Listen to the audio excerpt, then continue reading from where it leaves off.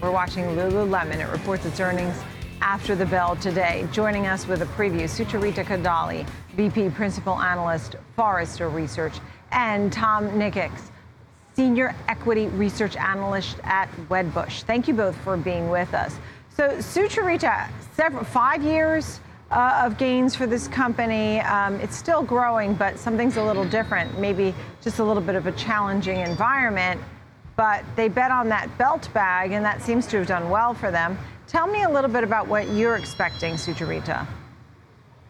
Well, the company has been outpacing the overall retail industry. It has been outpacing the apparel industry. And there is really no reason to expect that the double-digit gains that it has been seeing in the last few quarters won't continue this quarter as well.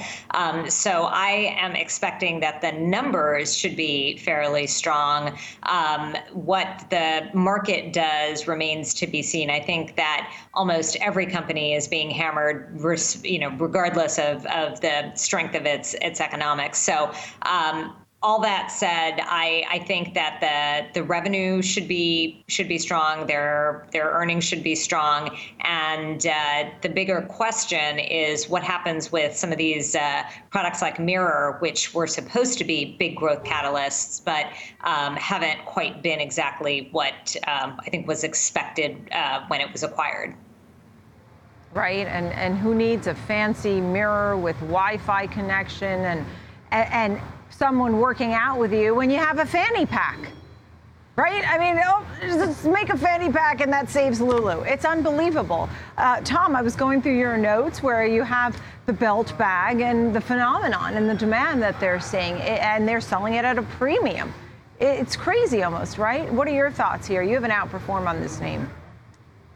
Yeah, so I'm quite bullish on the name. I think as far as long-term structural growth companies in apparel and footwear, I think it's hard to find other companies that have stronger growth prospects. And in the near term, I think this belt bag trend, which $38 fanny pack that went viral on TikTok, and people are paying $100 for it on secondhand sites because they can't find it anywhere in a Lulu store. I think it's going to be great for traffic to stores, traffic online, new customer acquisition, et cetera. So I think in a tough macro environment, you have top-notch execution and this must-have product that I think is also driving the business. And as I look at the Lulu stock, which is down 2.8% today, overall, year to date, this could be one of the first losing years for Lulu. Tom, just quickly, how do you compare Lulu versus some of the other retailers? Because this one you have an outperform. Yeah, to be fair, it's down, but everything in my sector is down. Right. I have some stocks I cover that are down, 75, 80% year to date. So, Lululemon being down now is sort of par for the course for the apparel and footwear sector. That said, I think this company has a really, really long runway for growth. They're still underpenetrated in men's. I'm wearing a pair of Lululemon pants right now, and I love them. I wear Lulu pretty much every day. They're underpenetrated internationally. Right. I just think they have a really, really long runway for growth, and there's not many companies that I cover that I think have that visibility into multi-year growth. Yeah, and that's something that they did, Sucharita, which you're well aware of, as they expanded into the men's category, and in many ways, right? So you have back to school, back to the office. What are your thoughts here, Sucharita? When you said Lulu certainly has been a market leader in retail, what's the bigger picture? Are there other names that you're watching closely that are clear winners, Sucharita, with your findings and research? Lulu certainly it is in a very, very unique position.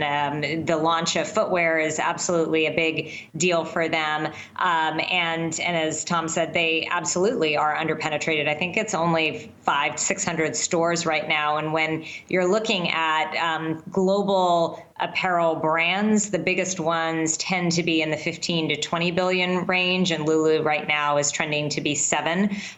So there's absolutely plenty of room for growth. But any discussion of apparel and footwear isn't complete unless you put Nike and Adidas and the big brands that are also very, very dominant in the space. And I think that it probably won't be long before Lulu is seen more as a comparable to those companies versus Under Armour and maybe some of the other apparel manufacturers that are in the athletic wear world that are not performing quite as strongly.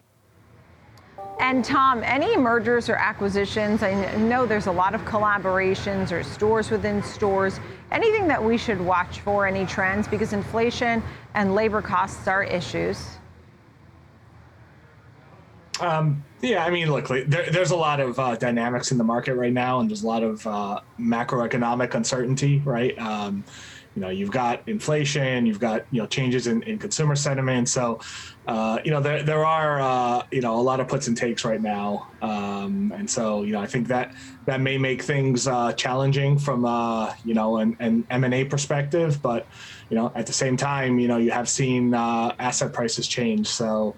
Maybe price tags have changed as well. So it's a very dynamic environment, and we'll see how things shape up in the next few months.